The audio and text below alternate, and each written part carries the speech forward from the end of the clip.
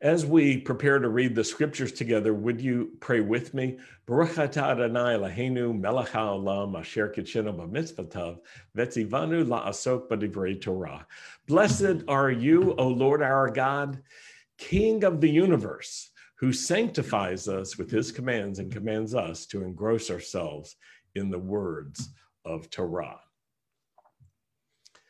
This morning, I want to talk to you about the high call that we have to live in harmony. And regardless of what side you find yourself on or what your politics may be, we're called to honor the Lord by living in harmony together. And of course, living in harmony is not easy. Can you confirm that? If you're writing on the comments, and you know living in harmony is not easy, you can add that statement to the comment section or just an amen or an oy vey. Living in harmony is just, it's tough. Now, one friend told me that they hated my message from last week, and I laughed and I said, why? And they said, well, because I was listening really carefully and taking it to heart, and I realized I needed to change some more. And I get it, folks. You know, these practical instructions on this topic of living in harmony, they're some of the most difficult, I think, in all the scriptures. But here's the key. It requires that our hearts are humble so that we're open to receive instructions. And the fact is, humility is not a very popular character trait in our modern world, but let's make it more popular among ourselves. We can do that. In order to think about living in harmony, I want to start with this week's Torah portion. And I really do hope that you take time to read the weekly Torah portion before Shabbat and then again afterwards. When you're reading in advance, it prepares you to receive more when we're studying. And also, it helps you when you want to share with others to be more effective. Now, as you're reading this weekend or reading again, count how many times the heart of Pharaoh is mentioned. And by the way, some people don't know how to spell Pharaoh. It's an English word derived from an Egyptian word. And here's the common spelling, P-H-A-R-A-O-H. Unusual spelling. We don't have many words like that in English. But here's what we see. Pharaoh's heart was hard. His heart was stubborn. Pharaoh was hard-hearted. In one translation, I counted at least 13 different times that the heart of Pharaoh is mentioned. And here's one passage that I found particularly interesting. It's in Exodus 7:23. And I do want to encourage you, those of you who are writing in the comments, if you can put this passage, Exodus 7:23, in the comments section, and even the scriptures itself, it says, Pharaoh just turned and went back to his palace without taking any of this to heart. And you can underline this or you can emphasize it. You can put it in the comments section, without taking any of this to heart. You see, Pharaoh just went back home and he didn't take any of it to heart. Hard-hearted, in my translation I was looking at this week, is mentioned 8 times. Being stubborn is mentioned 3 times. And think about it. Has anyone ever told you that you are stubborn? Well, I can tell you, they've told me I'm stubborn. And then you know what I do? I just cross my arms and say, I am not. Well, I hope I don't do that every time.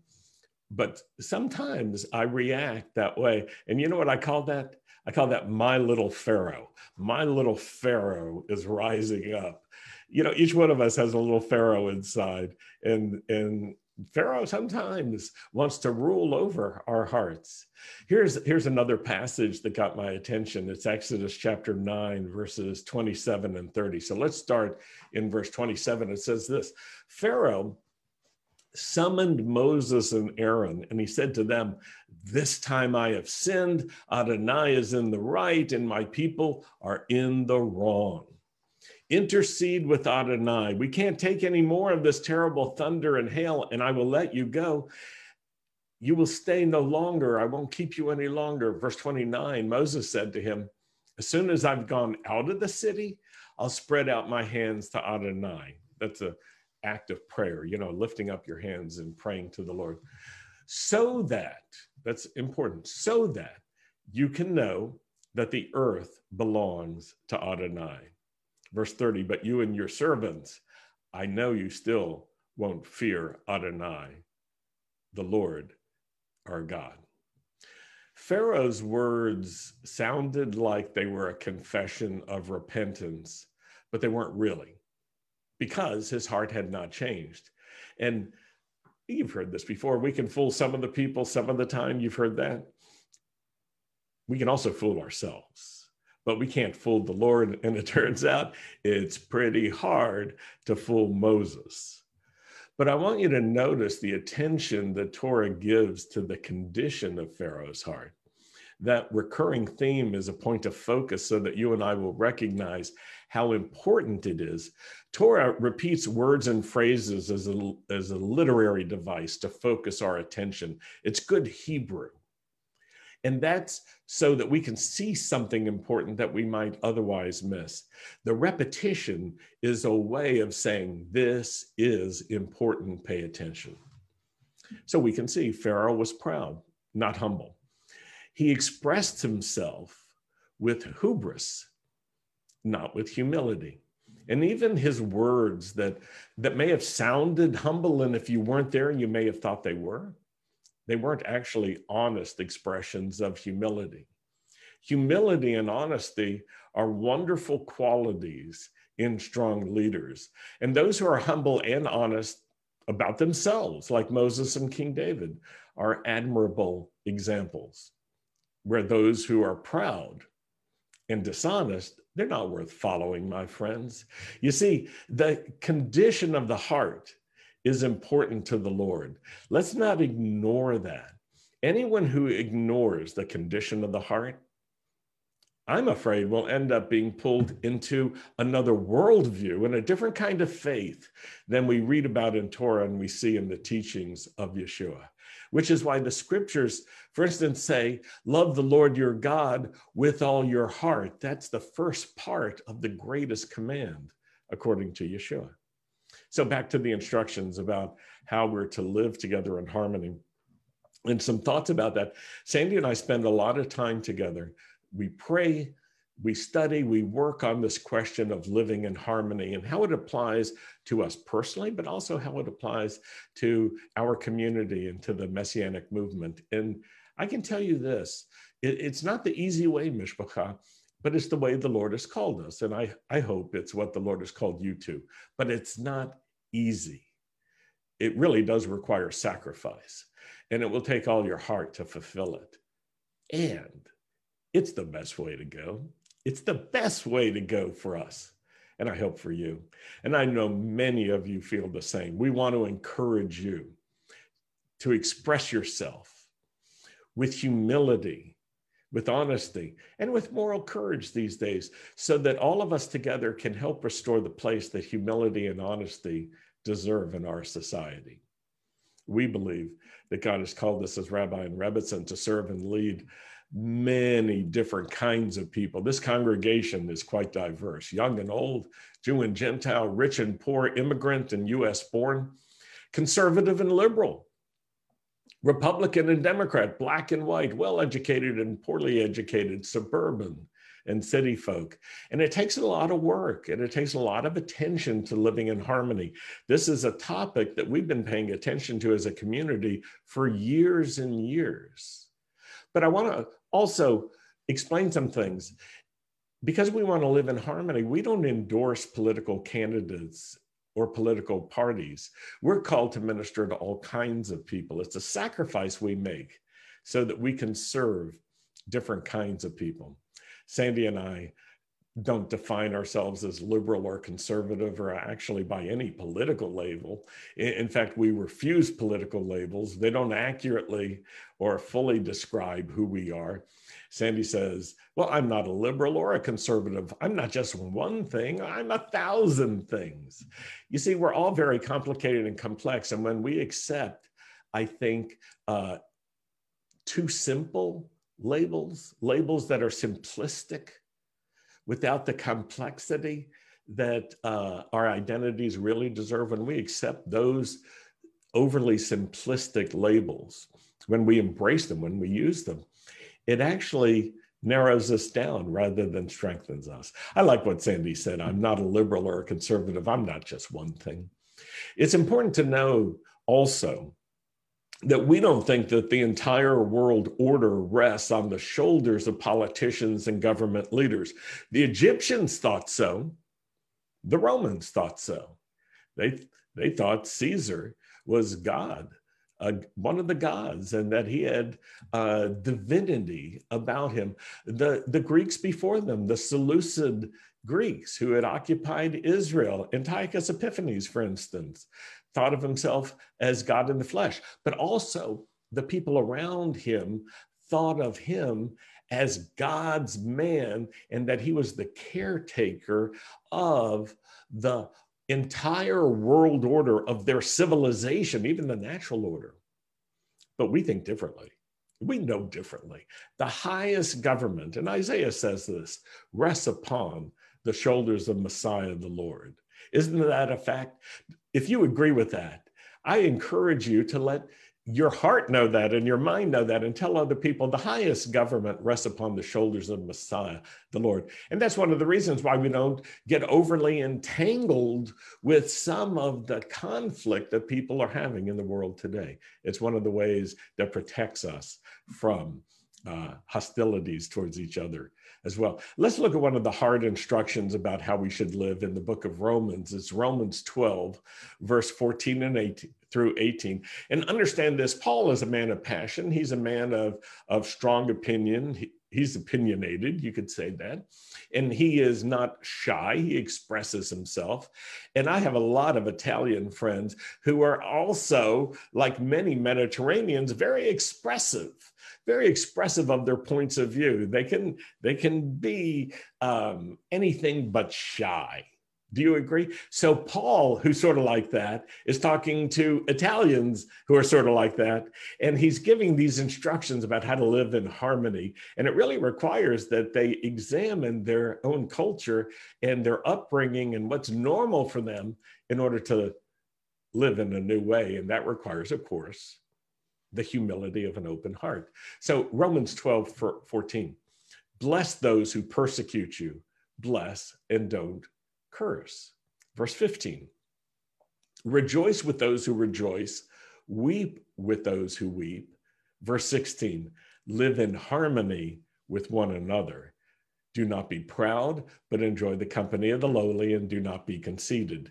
Verse 17, do not repay anyone evil for evil. Consider carefully what is right in the eyes of everyone.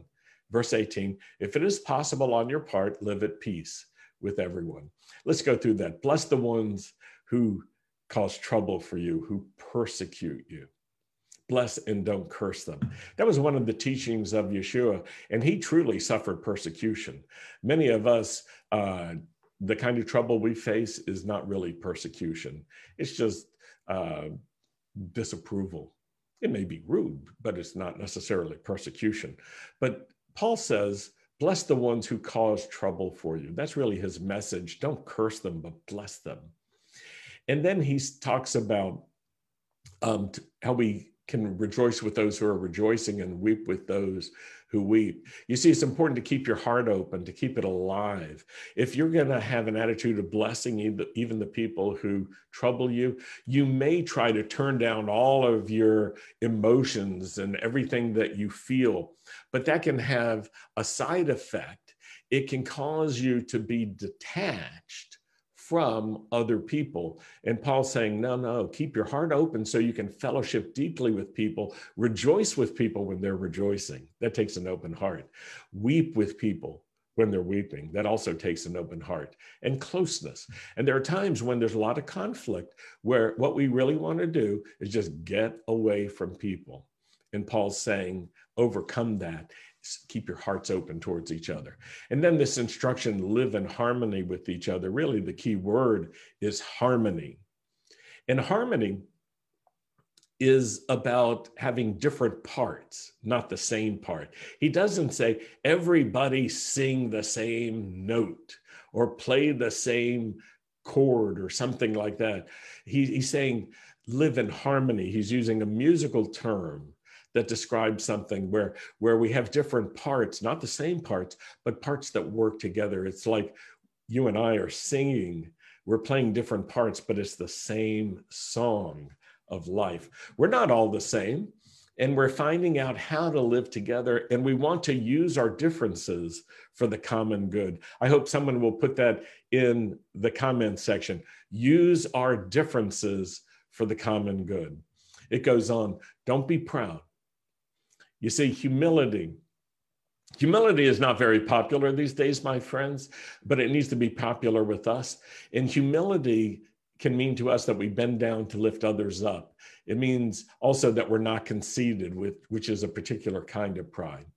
And then the statement, don't repay anyone evil for evil. I mean, we can apply that today to our use of social media and also how we argue with one another. And we can put it this way, don't match ugly comments. If someone says something ugly, say something soft back to them. Now, I want to tell you something. I've decided to use the hockey system on social networking for now, and I put people in the penalty box on social media if they're speaking harshly.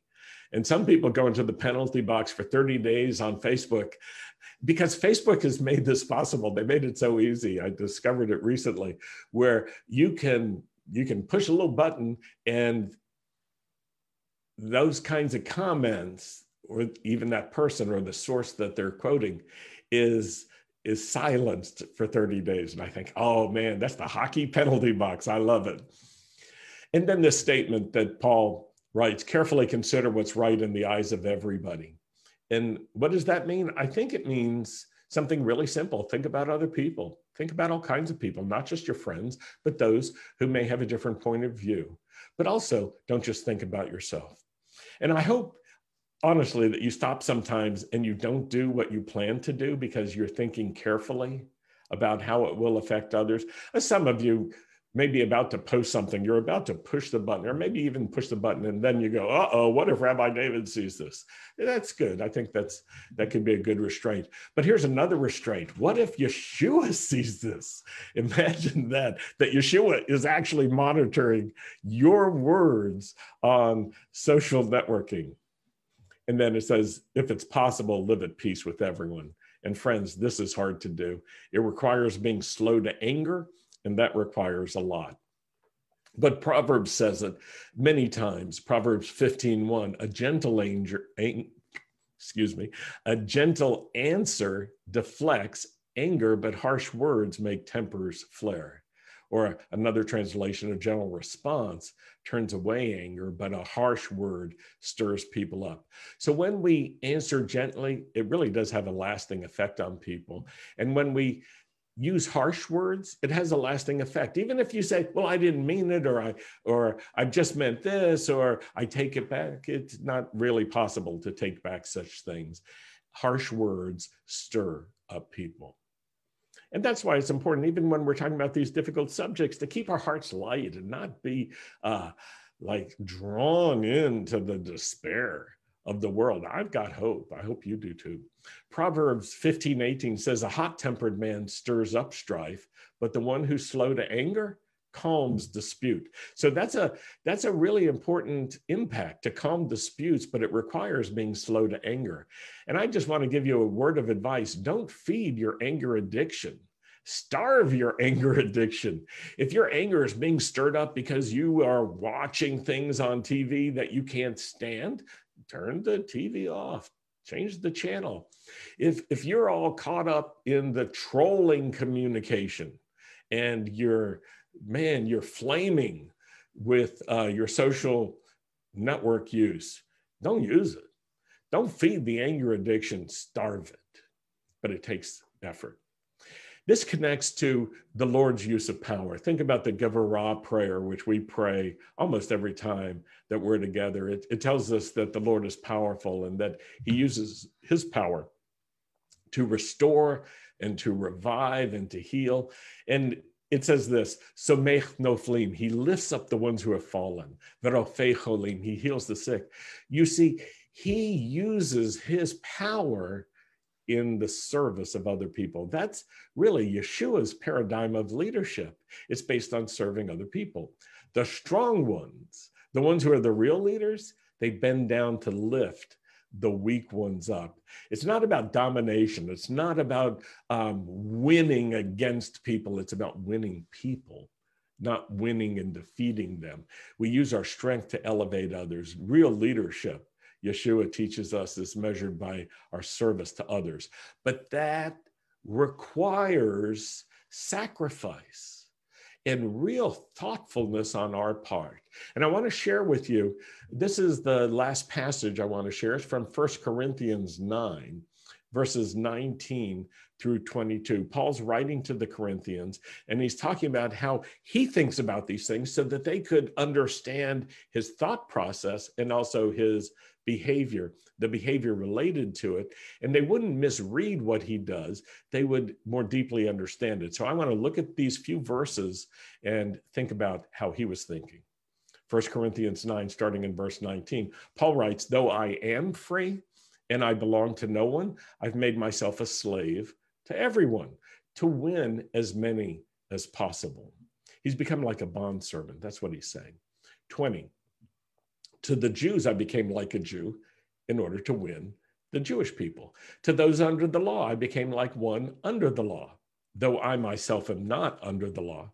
He writes, "So as to win those under the law." Verse 21, "To those not having the law, I became like one not having the law, though in fact I'm not free from God's law, but I'm under Messiah's law. But I did this so as to win those not having the law." Verse 22, "To the weak I became weak to win the weak. I've become all things to all people so that," this is the purpose, "so that by all possible means I might save some." Verse 23, "I do all of this for the sake of the gospel, that I may share in its blessings." You see, Paul was a Pharisee, and he was also very zealous. He was one of those who had been on missions to arrest and persecute and imprison Messianic Jews. That's how zealous he was. But he had a change of heart and a change of viewpoint. He learned to relate to people differently. It's so important. If you want to win people, it really requires that we connect with them in a deep way. And in order to do that, we have to understand the other person's position in life, their viewpoints, their background, their way of thinking, their culture, and what actually influences them. We have to understand that. We have to value it and appreciate it. We can't just minimize it or denigrate it. We can't treat it like it's unimportant or like it's not good because it's not ours. No, we have to somehow enter into their world, see things through their eyes so that we can connect with them. And it requires that we mirror sometimes some of their qualities in order to better connect with them, because we're trying to win them. We're not trying to conquer them, not to defeat them, not to destroy them. And I want to just finish with this one word: don't allow political divides or social divides to become spiritual division, because that will put us at odds with God himself. You never want to be on the wrong side of this matter. You never want to contribute to spiritual division. And sometimes when we become politically divided, we actually contribute to spiritual division. When we become socially divided, we do the same thing. Let's have that heart of compassion and humility, that heart of love, that heart of honesty. It takes an open heart, and we can, you know what? We can protect ourselves from our own little pharaohs this way. I hope you take this to heart, and that together we can really make a difference. So we're going to close with Aaron's blessing. I want to invite Sandy Rebitson, Sandy, back on camera. Hello, darling. Hello. And the Corsians as well. I need my hand here. Oh, sorry. You guys can't see this, but Sandy is like holding my hand, because we actually like to hold each other's hands. But I've got a mouse here that I'm using in order to do some things. And it's like, I'm trapped. It was funny. I just tried to explain. Dear. Okay. So Rabbi Yuri, Rabbi Sadina are in the synagogue, and Sandy and I are live from home. And we're going to close with Aaron's blessing. But before we do, I want to ask you again, if this has been a blessing to you, if this ministry is a blessing to you, would you consider being a financial supporter? You can get all the information at bethisraelnow.com/giving. So Rabbi Yuri, Cantor Aaron, we've got this powerful trio together. And Kim Chung-Hwa, Aaron's wife, is watching live from home. And so we're all together on this. And how are we going to do it? Who wants to do what?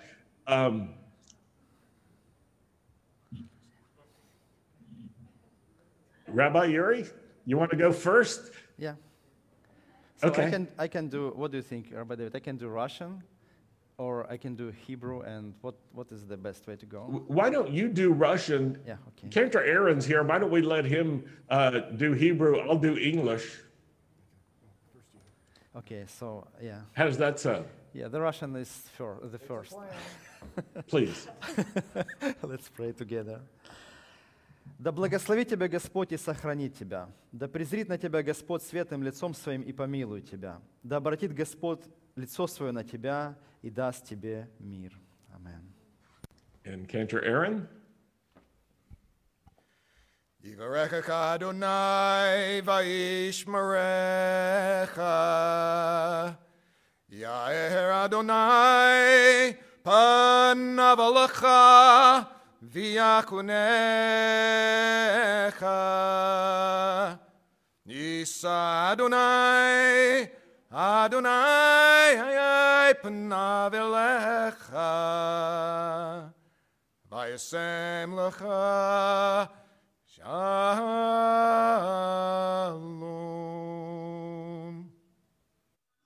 May the Lord bless you. May he be the source of your blessing. And may the Lord watch over you and guard and protect you, especially in these difficult and challenging times. May the Lord cause the light of his face to shine upon you. And may the Lord be gracious to you with all of his favor. May the Lord lift up his face to you and give you his peace. In the name of Yeshua, the Prince of Peace, Sar Shalom. Amen. Shabbat Shalom, Mishpacha. Shabbat Shalom, everyone. Thanks for joining us. Shabbat Shalom. Thank you so much. Shabbat Shalom.